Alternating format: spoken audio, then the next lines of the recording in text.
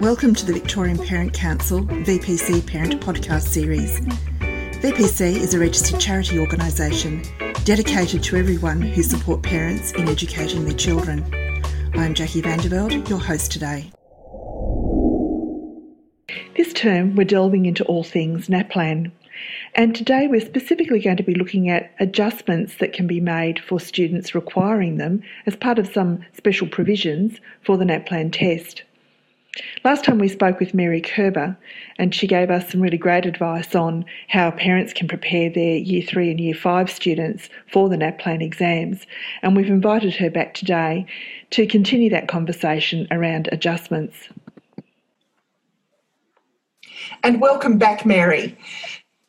Thank you, Jackie. Mary, last time we spoke about NAPLAN and what adjustments might be available, particularly for students who have some learning support needs.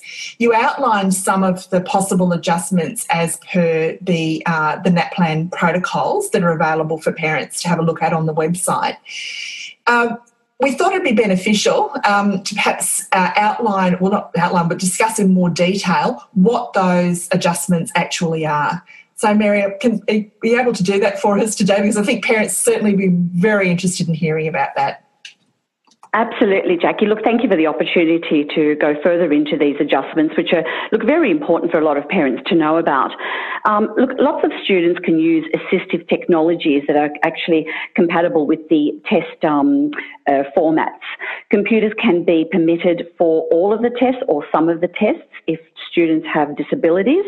And these are students who normally would use this kind of adjustment in their usual classroom for assessments and other form of work. Also, assistive technology can be used if a child has a temporary injury such as a broken arm.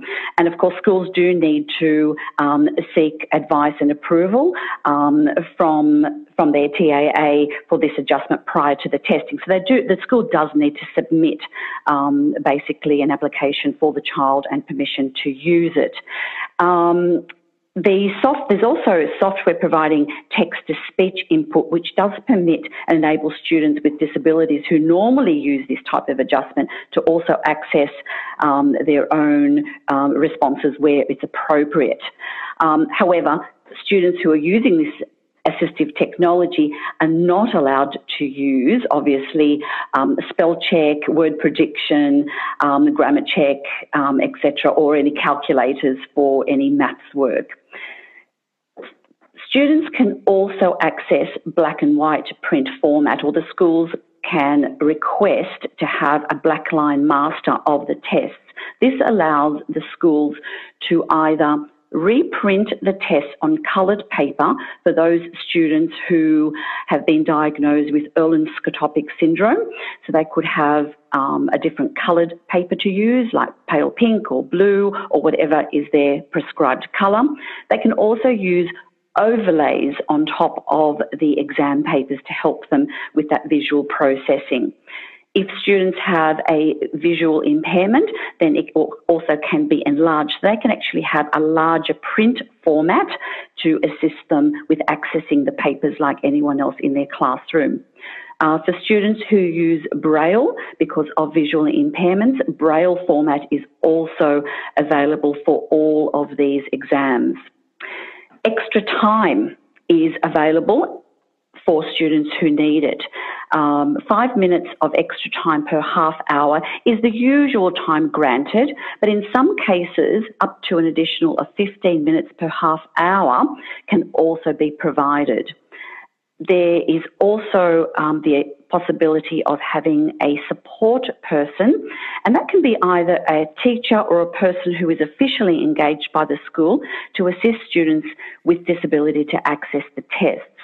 A NAPLAN support person can actually do the shading of the bubbles indicated by the student, or they can write short responses or answers dictated by the student for the reading, the language conventions, or even the numeracy tests. So this person is basically the scribe. There is also an oral or a sign support person. So students who are deaf or have a hearing impairment can actually access oral or sign communication, for example, Auslan. The support person must be, of course, skilled and a familiar communicating partner with the student, and is permitted to read or sign the instructions to all the tests. Now, signing is permitted for only those sections of the test that can be read to the students. There are some parts of the test which the student has to read themselves. So the scribe or the reader is given very distinct instructions of what parts they can sign or read and which ones they cannot. Rest breaks. Now, rest breaks are taken. When they are taken, the time of the test is actually stopped, and then it's resumed on completion of the rest break. Some students who need rest breaks are those who have attentional problems, or those who have a physical impairment that prevents them from physically maintaining a writing or a sitting posture for too long. Students, of course, during their rest time are not allowed to access any other form of information. They can't have any extra writing implements, computer or text during their rest breaks.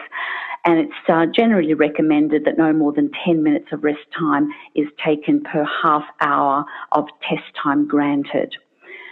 So look, these accommodations are really, really important for parents to know about.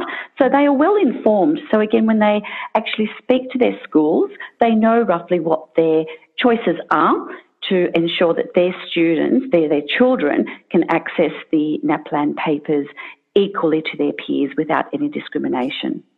I hope that's helpful to you, Jackie. That's been really helpful, Mary.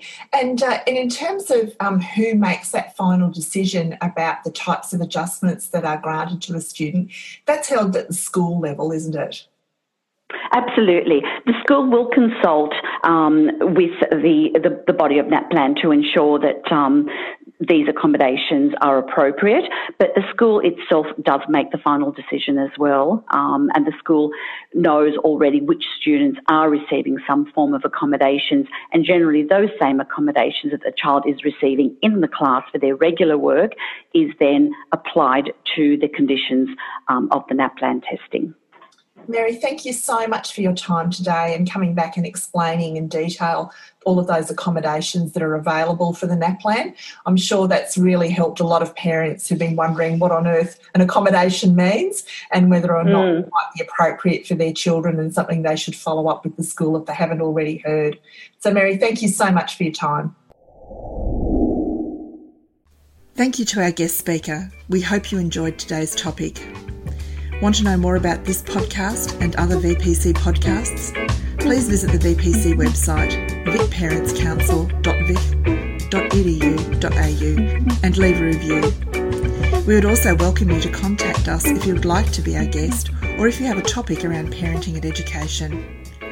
Thank you to Melbourne singer Emma Sidney for her permission to use her soundtrack, Cherish. Until next time, thank you for listening.